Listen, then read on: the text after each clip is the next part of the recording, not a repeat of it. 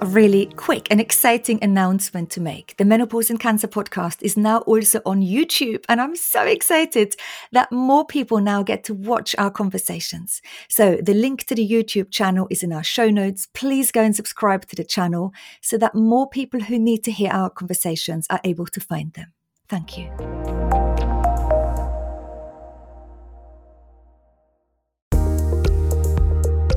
Welcome to the Menopause and Cancer podcast, where we speak with cancer patients, survivors, and incredible medical professionals to help us find solutions to our symptoms and ideas to improve our health.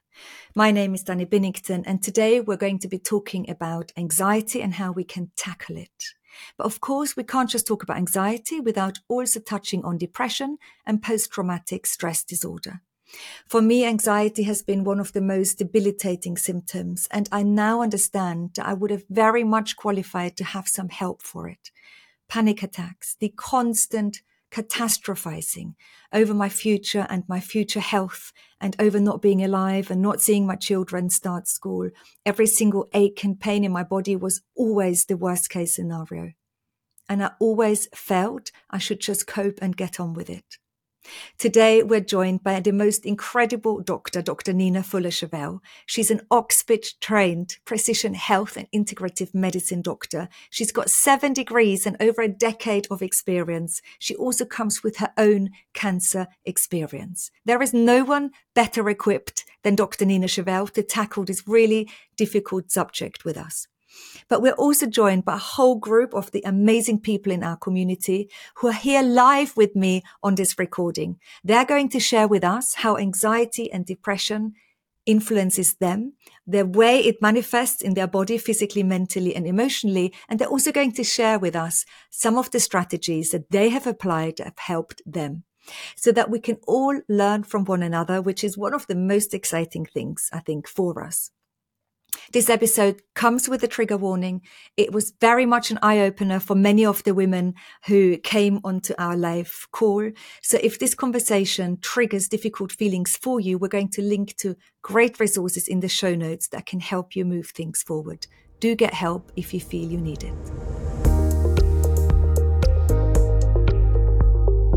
Nina, thank you so much for joining us on today's episode about anxiety. Please tell me that there is hope, because I have been personally struggling with very severe anxiety for a long time now. Is there hope for us? Absolutely. There is so much that we can do for ourselves with the self-care and daily habits that we can put in place. And there's a whole ton of external resources that we can turn to.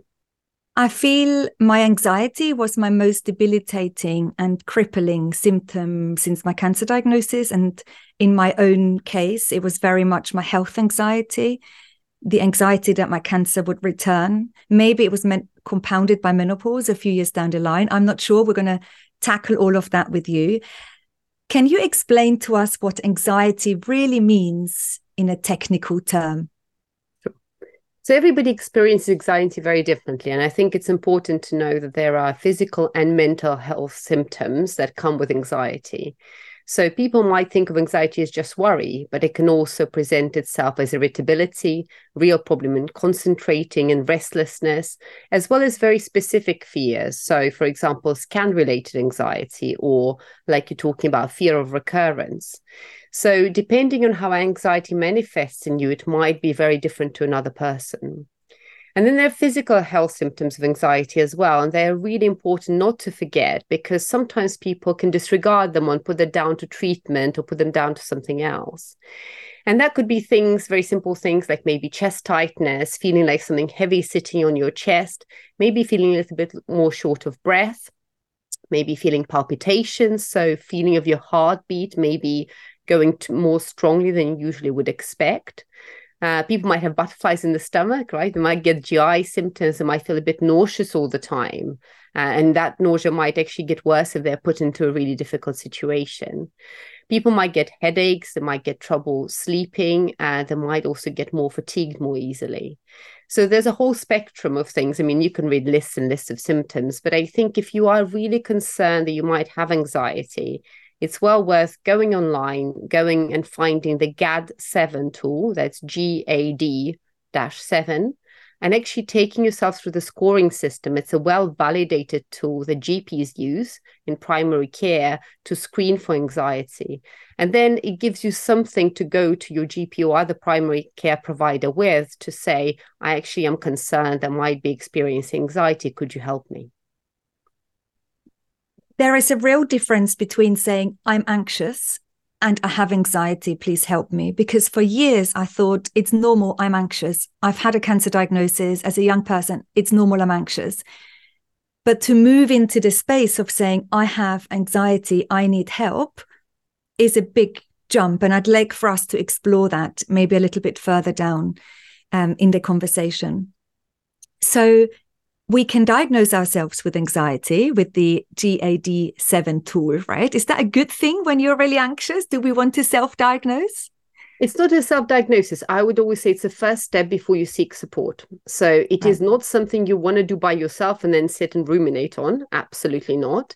But if you are concerned, it is a first step before you go and see a primary care provider or your psychological support person, or seek other support, because it gives you some concrete tools and a score to be able to say, yes, my symptoms actually really do warrant some support and some help. And as we know, trying to find help sometimes for our mental health can be very challenging in the currently overburdened healthcare system. So having already come prepared actually helps us advocate for ourselves and helps it not to get dismissed. Oh, well, you have cancer, you're anxious. Because it's just not as simple as that. There are people who will have a kind of normal worry that's related to cancer, but it does not affect their daily life and their daily function to the extent that people will actually have the anxiety impairing their ability to cope with life. Okay. So I think there's a spectrum of, like you said, maybe I'm just an anxious person thing. Yeah. And also to the point of where you are so anxious that going to a scan sends you into a complete tears and you're going, oh my goodness, I think I have to cancel it or I might have to push it back. Because that affects the way that you're able to follow up with your treatment and the way you're able to follow up with your treatment schedule. So if you're not able to go outside because actually you're really too overwhelmed and anxious to get outside and meet people socially, that's impairing your daily function. And that requires a very different support to, oh, I'm just a little bit anxious in that particular situation. It doesn't actually affect my daily life. Thanks so much for listening so far. It means a lot. I make this podcast to support other women who faced a similar struggle to me. So if you know someone who you think might benefit from listening, please share the link with them. I would really appreciate it. I would love to know, because we're joined by over 40 people from our community on our conversation today. I would love to know from everyone else what their symptoms of anxiety are. So if you at home just put into the chat box all of the things that you think are to do with your anxiety, your feelings, your sensations, your mood changes. I would love to just read out a few of the things that people experience whilst everyone takes to that chat. So use the chat function, please. Nina, you've also got a cancer story. And were you anxious when you were diagnosed with cancer? I turned my anxiety into action. You know me, right? That's how but I think the first step for me, and something that I've struggled with anxiety actually much worse, to be honest, before cancer, when I worked in the NHS as a doctor, because there were situations that we all experience during training that are highly anxiety inducing, and it's appropriate to be anxious at those times. And also sometimes where care provision is not fantastic and you're going into a situation where your shift, for example, isn't well covered. There would be times I'd be driving into work going, I am really, really feeling very anxious about this because I've got about to face 12 hours on minimal staffing. So what I did learn to do, and it would really help me, is to actually acknowledge and name the anxiety. Because quite often we are so good at pushing it away. But we've got to remember that law of physics, right? Every action has an equal and opposite reaction. So the harder we try and shove the anxiety away into a cupboard, the harder it pushes back and tries to represent itself. Okay, so anxiety is a normal defense mechanism actually by our bodies. It's our nervous system saying, I'm worried about something might be a threat. So if we actually take a minute and go, oh, that feeling in my chest or in my stomach, that's anxiety. My restless legs right now as I'm sitting there waiting for my scan, that's anxiety. If we take a moment to acknowledge it, it actually disempowers anxiety a little bit because we've taken the time to name it and acknowledge it rather than pushing it away in the cupboard. And then if we can then take some good tools, some good self-care tools that we could use on a daily basis to apply to it, you've acknowledged it and you've dealt with it in a very different way rather than shoving it in the cupboard and going, I'm going to run away somewhere else and I'm going to ignore it or I'm going to distract it, because it will catch up with you. It is still there. It's just shoved away. Yeah. I had many times where I thought I must call the ambulance. If I don't call the ambulance now, I'm going to die there and then. And once my husband said, I think you've got a panic attack. And as soon as he said, I think you've got a panic attack, I thought I might have a panic attack. Maybe I'm not dying of a brain seizure or something crazy that I was making up in my head. And I was reading the symptoms and I thought this could be it. It was really enlightening for me, but I almost feel it was too late, because up until that point, I had struggled for so many years with these really intrusive thoughts. And I think for myself, I wish I had had help. And so I don't know whether I didn't ask for the help or whether people didn't pick up on how debilitating my anxiety was. But I feel it's one of the symptoms that I didn't have help with. And so I don't do very well on anxiety. So let me see how other people at home are doing. Louise says it manifests in panic, tight chest, crying, low mood, difficulty concentrating, says Caroline, which makes me feel very frustrated with myself and then makes me feel anxious. Someone says, I feel like I'm on a fast whirling fairground ride and I can't get off, tearful shaking and churring. Unrealistic thoughts, every pain of any linked to cancer reoccurrence. Caroline says, loss of appetite, Anne says, feeling sick, heart thumping, ringing ears, worrying mind, catastrophizing, tight chest, holding breath. Anxiety symptoms are palpitations, panic attacks, difficulty swallowing, IBS symptoms, and sleeplessness. Someone else says, complete horrible feeling in my gut instantly, and I've had it in my chest and breathe when really bad. Anxiety wakes me through the night. And the list goes on and on and on, knots in people's stomachs, catastrophizing about the smallest things. What do others think of me? I'm not good enough. All of these awful thoughts, insomnia, irritability, loss of appetite, and I could go on. Does this echo what you see in your practice when you help patients? Absolutely. And I think that's also important to acknowledge that anxiety might not present by itself. It might also present as being comorbid or coexistent with depression. So when we talk about anxiety and depression, yes, they're slightly different to each other, but they can become coexistent in the same person. So we normally think of anxiety as kind of more worry, dread, that type of feeling, and depression is kind of more low mood. And maybe lower energy and a feeling of hopelessness. But there's no reason why the two can't be together. And when you've read out that list, I could actually pick up both in some of the people who were talking about it. And the other big elephant in the room is trauma. So the other thing that you mentioned, for example, also intrusive thoughts. So there are also really important steps to follow if you think that you're actually experiencing more of a PTSD type pattern. Okay, rather than just anxiety and depression. I mean, just in the nicest way, because trauma actually requires very, very specific interventions, and just giving somebody, mood support or anxiety support isn't going to resolve their active trauma. So I always think if possible, and if you're struggling, it's really important to ask for psycho-oncology input, ask what's available at your local hospital. Go to the charity websites. There are plenty of wonderful charities who provide psycho-oncology support. We know obviously Future Dreams House does things, and there's also Penny Brown UK will do something. Yes to Life provides some support. So the number of charities who can offer that support. So don't suffer in silence, whatever it is you think you have, whether it's anxiety, depression, or trauma. Seek proper assessment, because the treatment can really change people's lives. Really, really, no matter what kind of cancer situation you're in. And I work with stage 4 diagnosis a lot, right? But there are people who can live with that diagnosis and not be debilitated every day by anxiety and depression. So it's really important to know that whatever diagnosis you have, whatever stage you're at, whatever treatment you're going through, you do not need to suffer with mental health related symptoms on top of your treatment. Wow, that is such a powerful statement. I wish I could have that engraved on my notice board to the right, left, front, and back of me. It's really, really hopeful and really powerful.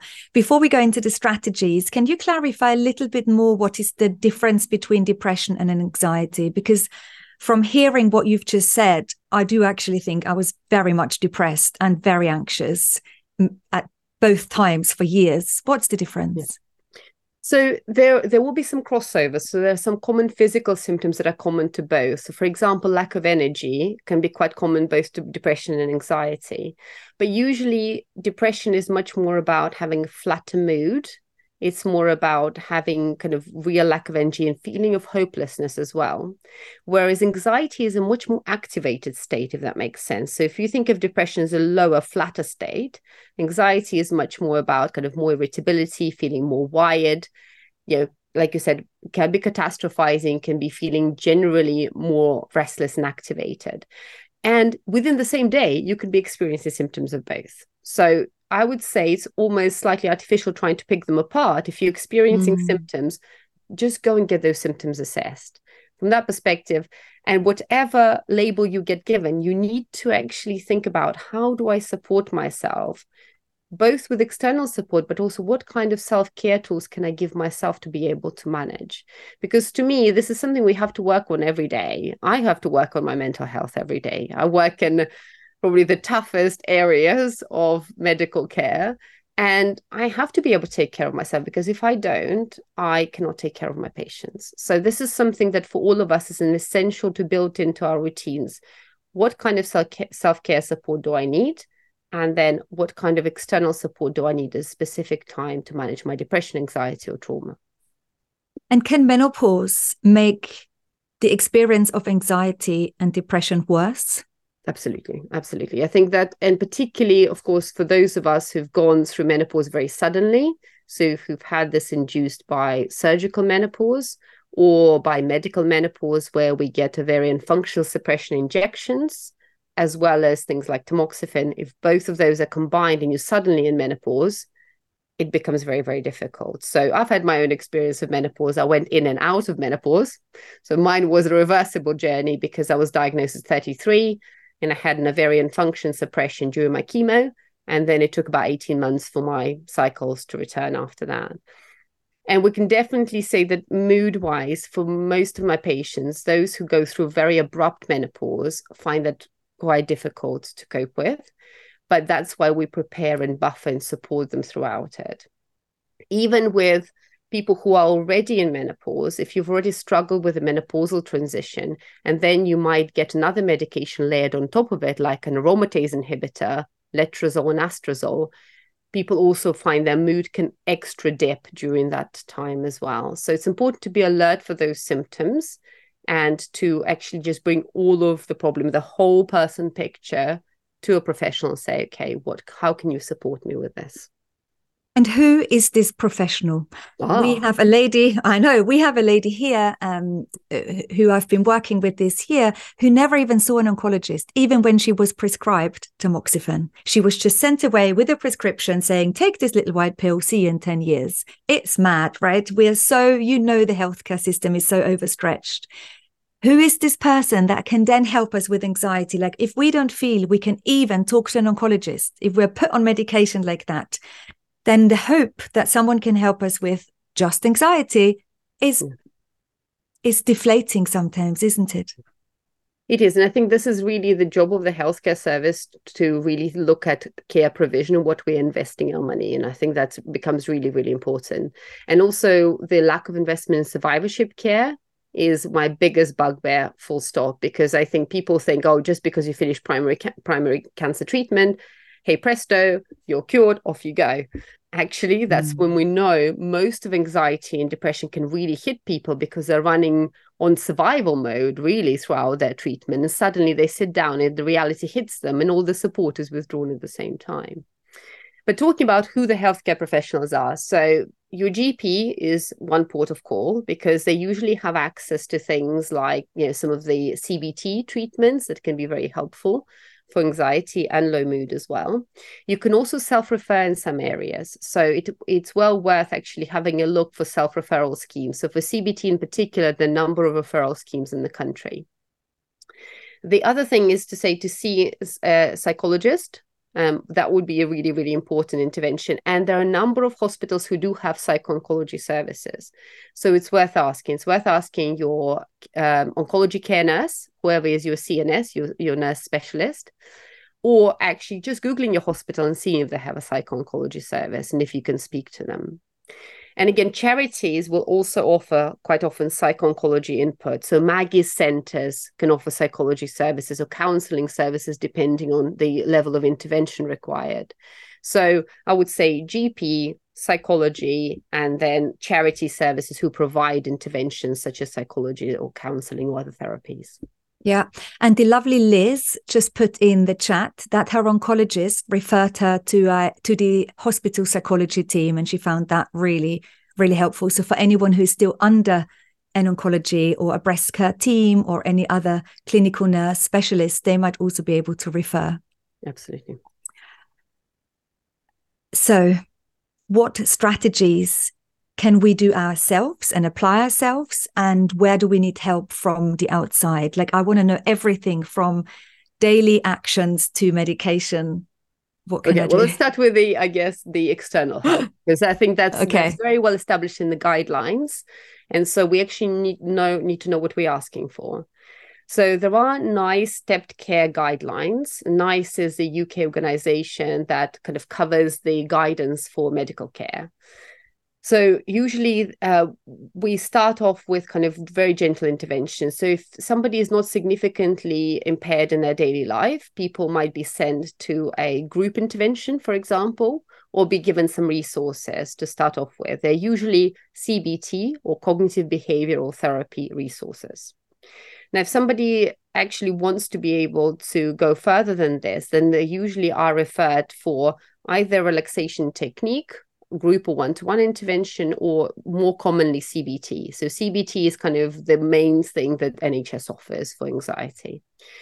From the medication perspective, this really should be something that we trial after we have tried good psychological therapy. And I'll explain other options for psychological therapy as well.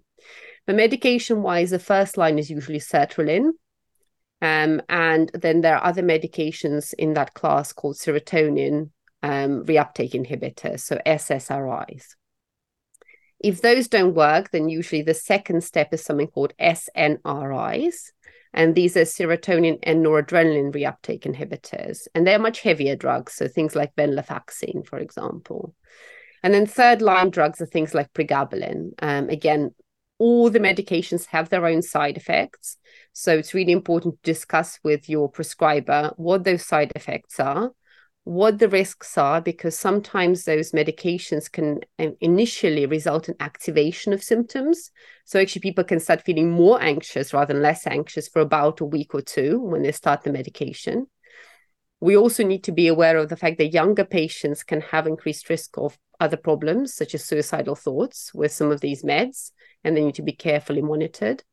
And of course, we need to consider the whole other lot of medication that we might be on and what might be interacting with those.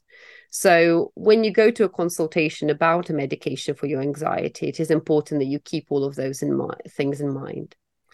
We do not recommend benzodiazepines, and there are things like Valium, right? So diazepam and other Zepams, so lorazepam, because they're very addictive. So we might be using them at the time of a crisis, or when somebody is having a really, a major panic attack before going into a scan or something like that. But they should never be used regularly because the addictive potential is very, very high, and they don't actually solve anybody's problems. So they just sedate the problem. So that's medications, really bit. But returning to therapy, there's actually a number of different therapy options. So if CBT hasn't worked for you for whatever reason, don't assume that you're a hopeless therapy case, okay? There are many, many other therapies that can help. And when we look at the SIO ASCO guidelines, there are some complementary therapies that can help. And the ASCO guidelines, which is the American Society for Clinical Oncology, has also issued therapy guidelines. So from therapy perspective, we can look at CBT, but we can also look at something called behavioral activation. We can look at ACT, so ACT, and that's called acceptance and commitment therapy.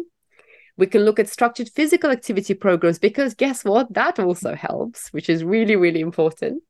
And you might want to also be referred to things like mindfulness-based interventions. So that's mindfulness-based stress reduction programs, as an example. So there's a whole world of psychological therapies that, to be honest, psychologist is probably better talking about than I am. But don't assume that just because one therapy or one psychological approach hasn't helped, that you shouldn't try something else. So my personal preference, and they're difficult to find, those psychologists, but is to see somebody who is quite integrative in their approach, which means that they're trained in using multiple things and they can do a pick and mix for you individually. So there might be somebody who is trained in, CBT and ACT and compassion focused therapy and mindfulness, which means that that psychologist is able to then create a tailored program for you depending on how they assess you and what they think you need. So I would say that's kind of the medications and the conventional therapy front to start with. Yeah. When I went to the GP once, and I'm not sure if I'm oversharing, but I'm just going to say as it is, I was prescribed some beta blockers. Where do they fit in? So beta blockers, again, are symptomatic. So we can use them sometimes. Usually they're used when you have other symptoms. So if you're particularly presenting with palpitations, so usually they're used preferentially for people who present with palpitations, or they're also used for people who present with migraines, because there is some evidence around beta blockers and migraine prophylaxis. So it may be that your GP has looked at your case and said, okay, well, we're going to do this. Now, again, these are all blocking symptoms. So beta blockers, what they do is that they actually block the effect of adrenaline on its receptors. So when we get anxious, we get a release of cortisol and adrenaline and noradrenaline. And those beta blockers block that action. They don't actually stop you releasing those stress chemicals, though. And nor do they help you manage that long term. So again, they have a place, but they should not ever, ever replace psychological support and social support. And we should always be thinking about those things first. And that's what drives me slightly mad in the conventional world, is where some of my patients would go and see somebody and they will say, okay, well, I'm anxious and depressed about this. And if somebody goes, okay, fine, have a sertraline. And I'm like, well, how about I understand where you are? I can empathize with where you are. You've just been given a cancer diagnosis. What kind of social support do you have? How are you coping at home? What kind of psychological therapies have you had so far? What can I offer you first before I just shove a sertraline at you and run away? Okay, because that is not the be all and the end all. And all the guidelines are very clear that psychological intervention should come first. Doesn't mean medication doesn't play a role. It can be very important for people to control their symptoms, but it should not be the be-all and the end-all of anxiety support. All of the strategies you've just listed, they've all got evidence. They've all got lots of studies behind them. Many of the studies have included people with a history of cancer. Is there a hierarchy to which of these interventions has performed better than one another? Or is it dependent on who you are as a patient, what you're more responsive to? Yeah, so usually in terms of hierarchy of evidence, all of them have really good evidence. So when we're looking at the ASCO guidelines, and we can link to those guidelines in your show notes, they're all equal. Now, in terms of severity, sometimes when the symptoms are more severe, we might pick one therapy over another. So sometimes things like interpersonal therapy are offered more intensively for people with more severe symptoms. But that's really up to the psychologist to decide. They will normally be able to assess you, see where you're at, look at your GAD-7 score, look at your whole history, and be able to then pick an intervention that works for you. And as I said, change that intervention as well, because not everything works for everybody.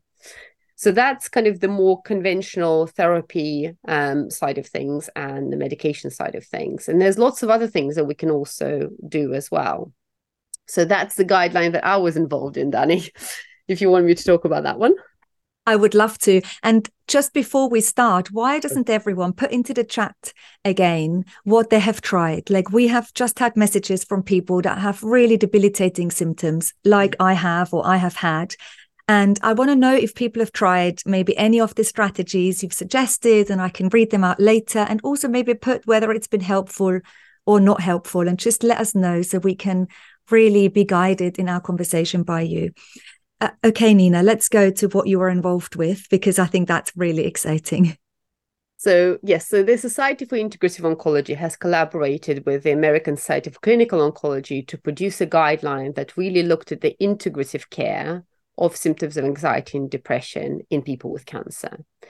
What we are finding very interesting is actually there's a number of things that could be useful clinically that there aren't many randomized control trials on.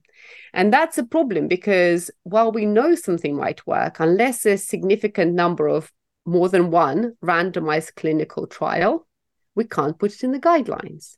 So that's a limitation of any guideline that we've got to remember. And that investment doesn't come because natural products or natural interventions don't carry the same patentable structure that medications do. So whenever we look at this sort of guideline, we've got to remember that we are hampered by the lack of investment in complementary and integrative therapy research. But looking at it, mindfulness-based interventions came out very strongly for managing anxiety during and after active cancer treatment. And that can include things like mindfulness-based stress reduction or mindfulness-based cognitive therapy. And there are a number of these courses available. And again, it may be worth speaking to the charities that you might be involved with, or looking again locally for any of those MBSR or MBCT courses. The other thing that's quite interesting is, particularly within breast cancer, yoga has been very well studied for mental health support. So within that has an intermediate quality evidence for supporting people with breast cancer during active treatment and after treatment. Now, it may well be very beneficial for people with other cancers, but we don't have the same evidence.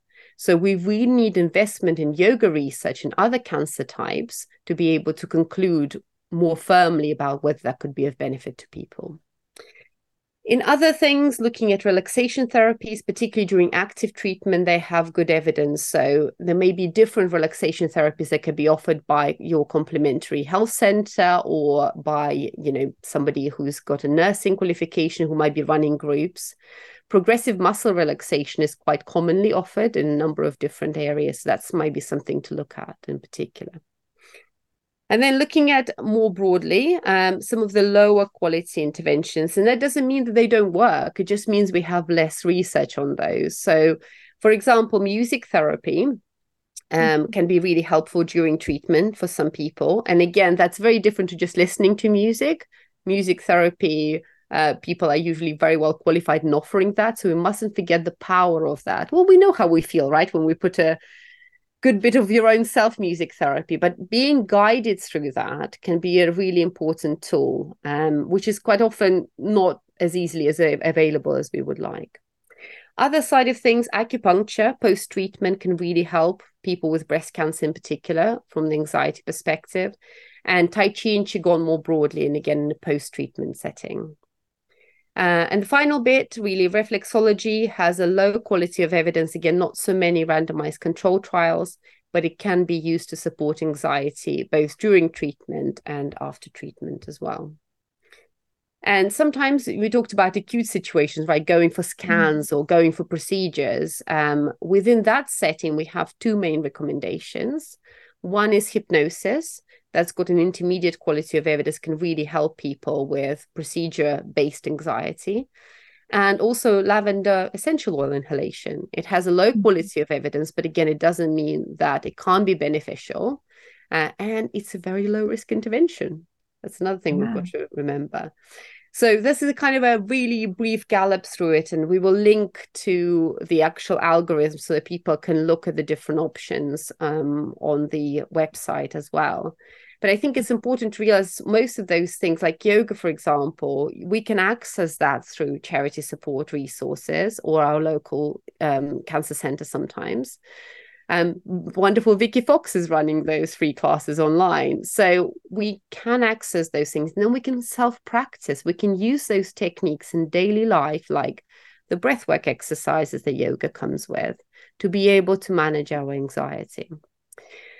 One thing I will mention is not in the guidelines, but I will also say that in clinical practice, I use a much wider toolkit. That's what's in the guidelines. And that's because I might not have randomized control trials of more than 50 people or more than one randomized control trial in cancer patients, but I have other randomized control trials in healthy populations or populations with other reasons for depression and anxiety. And I also see them effective in clinical practice. And that might include things like acupuncture. It might include things like EFT, emotional freedom techniques, or tapping. It might include herbal medicine. It might include nutrient supplementation. So depending on the individual kind of presentation and what I think might be beneficial, I might draw on different evidence to be able to actually talk to them about some of the other things that we could try. We couldn't make any statements on those things during the guideline development process because there are not enough cancer-specific randomized controlled trials with more than 50 patients. So more investment in research is my kind of final thing. If anybody has any links to funding or any interest in actually improving people's quality of life, because so much research goes into developing new treatments, which is wonderful. But I don't think we're spending enough money in actually improving people's quality of life once they have the diagnosis. And we've got to be able to live well, to be able to cope with all the treatments that people throw at us, right? 100%. And you know what's so interesting listening to you? And at the very beginning of the conversation, we talked about how broad anxiety can present physically and emotionally. And looking at the treatments is as broad a spectrum of all the things that we can have help with externally or of the things that we can do ourselves. It is huge. And I wonder if there are people at home listening to this thinking, there's no way I want more medication. I don't want antidepressants. I've had so much medication or chemotherapy and radiotherapy. I don't want any more. And then it's really good to know that there are many other strategies. Other people might think, oh, I couldn't go to acupuncture every week. I haven't got the time or the resources or the energy or the financial resources to do this. And then a medication might be a great option. And it's knowing that we can probably do different things and a variety of things at the same time as well, isn't it? Hey, thank you for listening so far. This podcast has an amazing Facebook community full of inspiring women supporting each other and sharing their stories. Please come and be part of it. We'd love to have you in the group. Click the link in the show notes and come in now.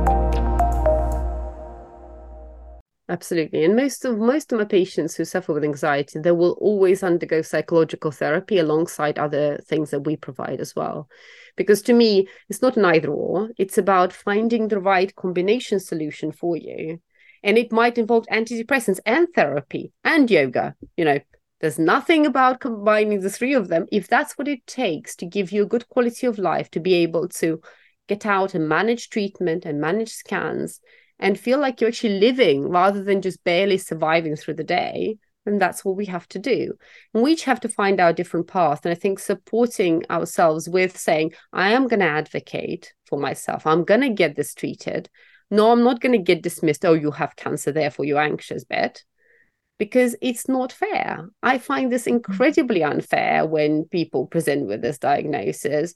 You know, oh, well, you have a really significant illness. You're anxious. Therefore, we're not going to help you with it. I mean, it doesn't make any sense.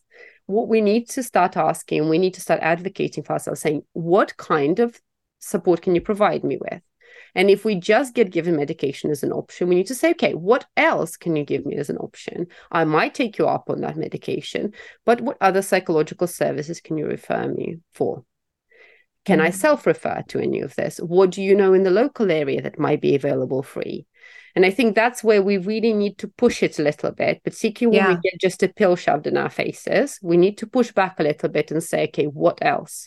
Thank you for this. I'll consider my options. What else? Yeah, because when and the beta blockers in my case came many years after my primary cancer diagnosis, I tried them. But the bad thing was they didn't turn my thoughts off. And I really needed something that turned that monkey brain off. And they didn't. They did really help me with those awful palpitations where I thought my heart would jump out of my mouth and my anxiety, you know, my heart rate went through the roof sitting for appointments, but it didn't turn my mind off. But my GP never really offered me anything else. Anyway, I want to know what people did at home now and what's helped them. I've been on sertraline for 12 years. And I now realize it was perimenopause, still on it 12 years later. Another lady was saying CBT was really helpful. Another person saying she's on sertraline for her anxiety. A walk in the woods is always helpful, and EFT is excellent. Someone else is saying therapy and CBT and sertraline saved my life. Reflexology, yoga, mindfulness, and deep breath work. Another person saying, I had 6 sessions of counseling offered by the NHS. It was very helpful following my chemo and then during my surgery. I also journal and practice yoga. Yay. CBD, mindfulness, and yoga, breathing. So CBD, this is something we haven't spoken about. What do you know about CBD? Well, I'm not a cannabis clinician, so I think you'd be better off talking to Dr. Danny Gordon about this one, because she is the best cannabis clinician from the integrative perspective. But I would caution CBD use a little bit, mainly because don't forget CBD can interact with medications, so do not self-prescribe CBD. Also, cannabis-based medications, including CBD, can interact with immunotherapy. And actually, in immunotherapy, we are seeing a safety signal where it can actually reduce survival in patients who are in immunotherapy. So if you're on immunotherapy, please do not take cannabis-based medication, whether it's CBD or anything else, without checking with your clinician. I don't tend to use CBD as my first port of call, I have to say, because I've got herbal medicine and I've got a million other tools at my disposal. So it's not something I go to automatically. And I think it can be very useful for people, but it does need to be advised by somebody who actually understands what they're doing. And the quality of the products on the market, how are they sourced? How are they tested? It's an unregulated industry. That's part of the big problem with it. So picking up a CBD, I need to know that you've gotten it from somewhere that has good manufacturing practice, that the bottle contains what it says it contains. Because, for example, they did a study on something different, on melatonin in the US and all those gummies, because it's available over the counter there. And they found that the concentrations ranged hugely, and you could not actually get what it said on the bottle. So CBD is very similar. They did a study in Italy looking at the different pharmaceutical products. So they were saying, okay, I'm going to pharmaceutically analyze and see whether you've got the right concentration of CBD. And a tiny proportion passed that test. So that's one thing I would really caution people on is get proper professional recommendation, get a proper professional grade product, make sure it doesn't interact with your meds. And another lady just said, does eating Brazil nuts help with serotonin levels? So when we talk about depression, we often talk about serotonin levels. Can food, and in this case, Brazil nuts, actually make an impact? Or enough of an impact? Food is such a big topic. But what I would say, serotonin theory has been quite comprehensively debunked in depression, actually, over the last year or so. So actually, we don't think it's as simple as serotonin. That theory has very much come from the fact that we've had drugs that target the serotonin pathway, and we feel that they sort of work. There's a lot of argument around moderate depression where they're pretty much just as good as placebo in most patients. And actually, they only really significantly provide benefit in severe depression, for example. Now, Brazil nuts and serotonin, I don't think anybody's done a study that showed a significant impact on serotonin. So I can't really say from a scientific evidence perspective it would do it. I would say food has a major impact on our mood. And one of the really surprising things I have found going through the guideline research is there have only been a few studies on mood. And I'm like, hold on a second. How do we not look at nutrition, physical activity, lifestyle-based intervention for mood? We have a ton of evidence in the non-cancer population on this. How do we not study it? So that's really surprising. That's a gap that very much needs addressing. We know we have good evidence in the non-cancer population. And for the moment, until new evidence comes out, that's the evidence I use with my patients to be able to support their mood with nutrition. Amazing. And it's so good that you make that differentiation of where we have evidence within the cancer population or in the normal population, and know that there is a difference when we look at supporting us. A lady just said, I almost started to take an antidepressant recently, and I may well still do this, but I turned a corner just doing things, and I can help myself with exercise, meditation, nutrition, I think also helps. And what's so interesting about that, sometimes you're being given a lifeline, maybe a prescriptive drug, an antidepressant, or something else. And just knowing that you've had that support can give you the confidence that you can do things, right? Absolutely. It's having that safety net and having somebody on the other side say, I've got you, I hear you, I know there is support there. And I think those self-management techniques really need to come first. Like, I was talking to a breast surgeon the other day, and they were saying, well, I can't tell people to change their lifestyle at the same time as I give them their diagnosis and treatment plan. I said, you don't need to. But what you do need to say to people is that here is a diagnosis, here is your medical treatment plan. There are things you can do to support yourself. If you're interested, please let us know. We'll point you to some resources. Takes you 10 seconds to say that. It opens the door to the person to come back to that oncologist or that oncology nurse to say, I'm ready now. What can I do to support myself? And that's where, of course, apps like the free OnKeo app come in as well, because they provide free resources for people to be able to engage with themselves. There's a 2-week EFT program on there, a 2-week mindfulness program. We put additional resources and links to free groups as well. So again, if you're struggling, that's also a really good port of call to go on there for free and actually use the resources there as well. Yeah, I put it into the show notes, but we can put it into the chat box. It's OnKeo. It's an amazing app for integrative precision medicine, really, and how you can help yourself post a cancer diagnosis for any type of cancer at any stage. If you're interested in what you can do, all the toolboxes outside of your conventional medicine. Someone is asking, can you please tell us the difference and how do we know we've got post-traumatic stress disorder? We've talked about anxiety, depression, but what if it's PTSD and how do I know? So I would say if you're concerned, definitely go and see a professional, because everybody presents slightly differently. But I think what we do know is there are some core symptoms that we can look at. One is things like intrusive thoughts or intrusive experiences. So things like flashbacks, for example, or repetitive intrusive thoughts are a very characteristic feature.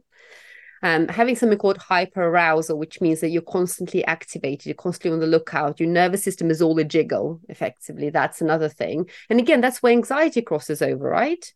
So you might be thinking, okay, it's just anxiety, but actually, if you are having trouble with flashbacks or intrusive thoughts, you really do need to be assessed for the PTSD. Changes in mood and changes in reactivity is an important one. Again, you might think it's anxiety and depression, but actually it might be trauma, and that needs to be tackled in a specific way. Other things might include problems with sleeping. The other things that I think is really important for us to think about the extent to which it impairs us. So if you've had problems with anxiety before and it feels similar to your usual anxiety, that's a very different thing to saying, okay, actually, every time I approach a hospital, I get a flashback of that time I went in for my operation, or I literally cannot force myself to go into that radiotherapy room because I am so traumatized by this. And I really get a physical effect of saying, I need to push back here. So I would say if you're looking at, there will be a crossover between anxiety and depression here. So low mood and hyperactivation or hyperarousal symptoms. There can be sleep problems. But one of the key characteristic things is that kind of reliving experiences or that intrusion of thoughts. So if you're concerned, though, because PTSD is different for everybody, please go and see someone and say, I am worried about it. I really would like an assessment for it. And trauma is seriously problematic because not only because of what we are living now, but because it is a frozen response. It's a response that continues to play out in our body and our nervous system until it is resolved. So it is the traumatic response itself needs to be tackled properly, because just putting CBT on it might not work. And actually, you might think, oh gosh, I'm a hopeless case and nobody can do anything for me. But trauma lives in the body as much as it lives in the nervous system. So we quite often need a combination of more top-down interventions that cover the mind, as well as body-based intervention to help the body process the trauma as well. And the sad thing is that we now see studies that people with cancer who were diagnosed with PTSD during treatment can suffer for 4 years or more after diagnosis with those symptoms. And, really a third or more people. And that just shouldn't happen. We should be able to pick up the trauma, screen for it. And that's what when I teach healthcare professionals, I say, if you remember nothing about integrative oncology, one thing I want you to remember is screen your patients for trauma. Because I don't care if you remember nothing else, but if we can pick more people up, we can save them from having those experiences for months or years afterwards. And if you're interested in this in particular, do listen to the Synthesis Clinic podcast, episode 2, with Dr. Cheryl Cross, who's a trauma specialist. And we talk about how much hope there is for all of this. I have, for example, childhood-related trauma. My cancer wasn't my traumatic experience, actually. But again, we can rewire our nervous system. We can have a complete change no matter where you come from. And you don't need to have a stage 4 diagnosis to be traumatized by your cancer treatment or diagnosis. We also need to be aware of the impact of medical trauma. Medics quite significantly underestimate the amount that our interventions, however kindly meant, affect people. Massively. Hugely so. And actually, that's one thing that we really need to hold our hands up and say, treatment is traumatizing to some people. So what can we do to live in a trauma-informed world? How can we provide trauma-informed care? That means giving people choices, talking to them about it, keeping them informed, not letting things come out of the woodwork as much as possible, exhibiting empathy, actually being there for somebody. So those things need to be embedded in cancer care. That trauma-informed care needs to become the bedrock of how we do cancer medicine. But on top of that, screening and then appropriate intervention. That means seeing a trauma specialist. You might need something specific like EMDR, for example. And that's the eye movement therapy that people can use. There might be other trauma interventions that are needed. So it is really important that if you think you're suffering with this, speak to your GP or speak to a psychologist and say, okay, I really would like to be screened for PTSD. And then I would like to be referred for an appropriate intervention. Thank you so much for your clarity, because I think there have also been so many people diagnosed during lockdown, and they've had so much horrible treatment endured on their own without anyone holding their hand, without any support, without anyone sitting in on conversations with them. And that alone is really traumatizing. And so I often think we then walk away from these experiences thinking, oh my gosh, I should be doing better. I'm 4 years on. I should be in a much better place. But no one's helped us digest. No one's helped us deal with this. And all we think is that we're not doing very well because we're still sat here years on with all of these debilitating emotional, mental, physical symptoms. And you're right. You're very clear. We need to ask for help.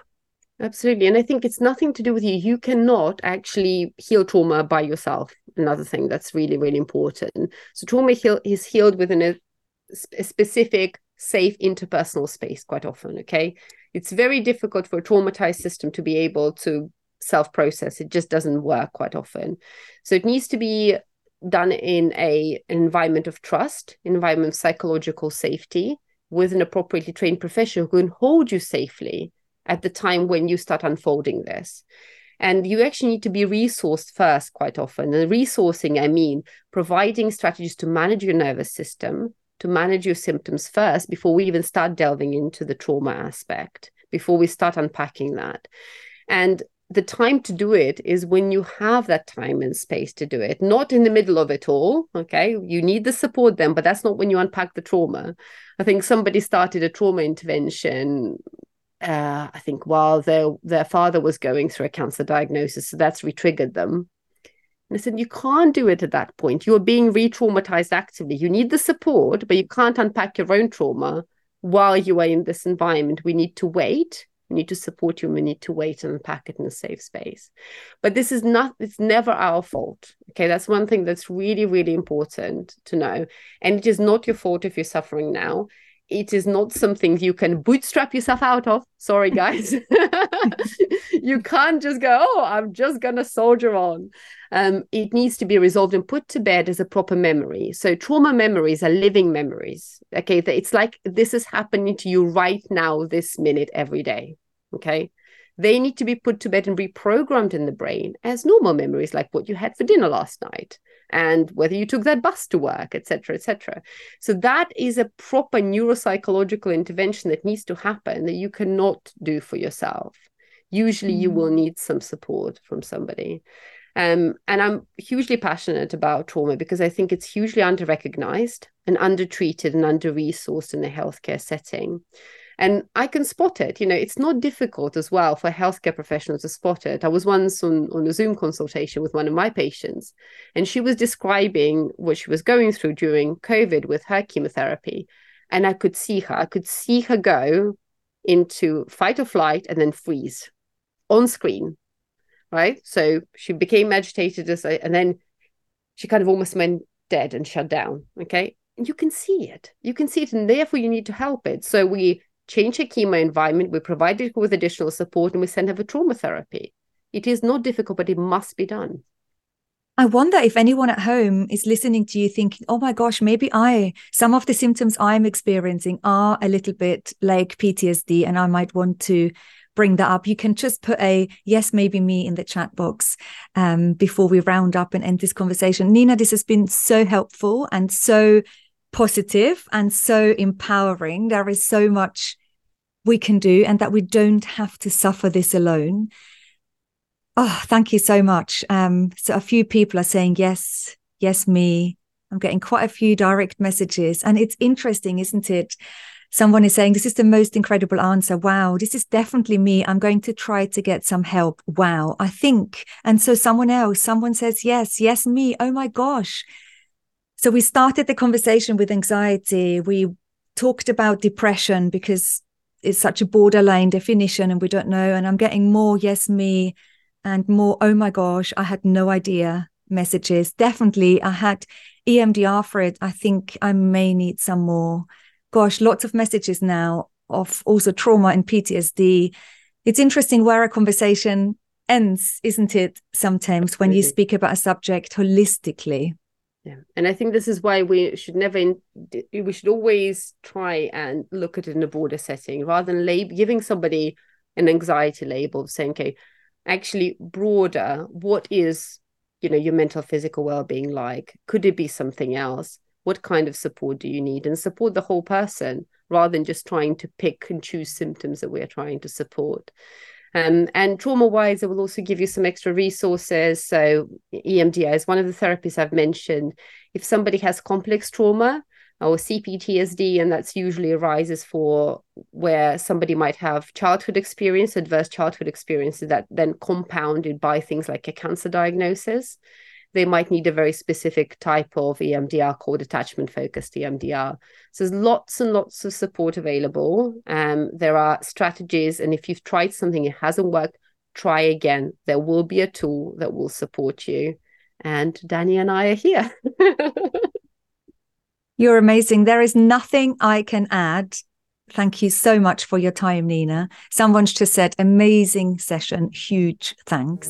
Wow, that was a really big conversation, and I wonder how you're feeling.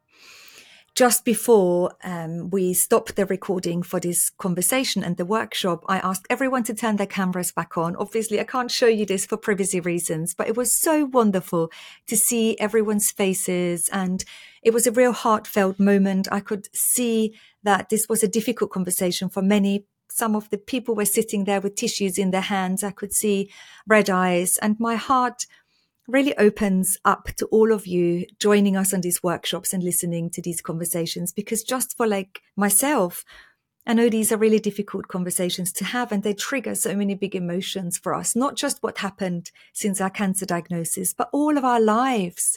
We are so much more than our cancer diagnosis, and often people embark on a cancer diagnosis and they've already had a really tough ride. And I appreciate and hear you all. And Dr. Nina Fuller-Shavel has been full of amazing tools, and please do look in the show notes to find some of the resources.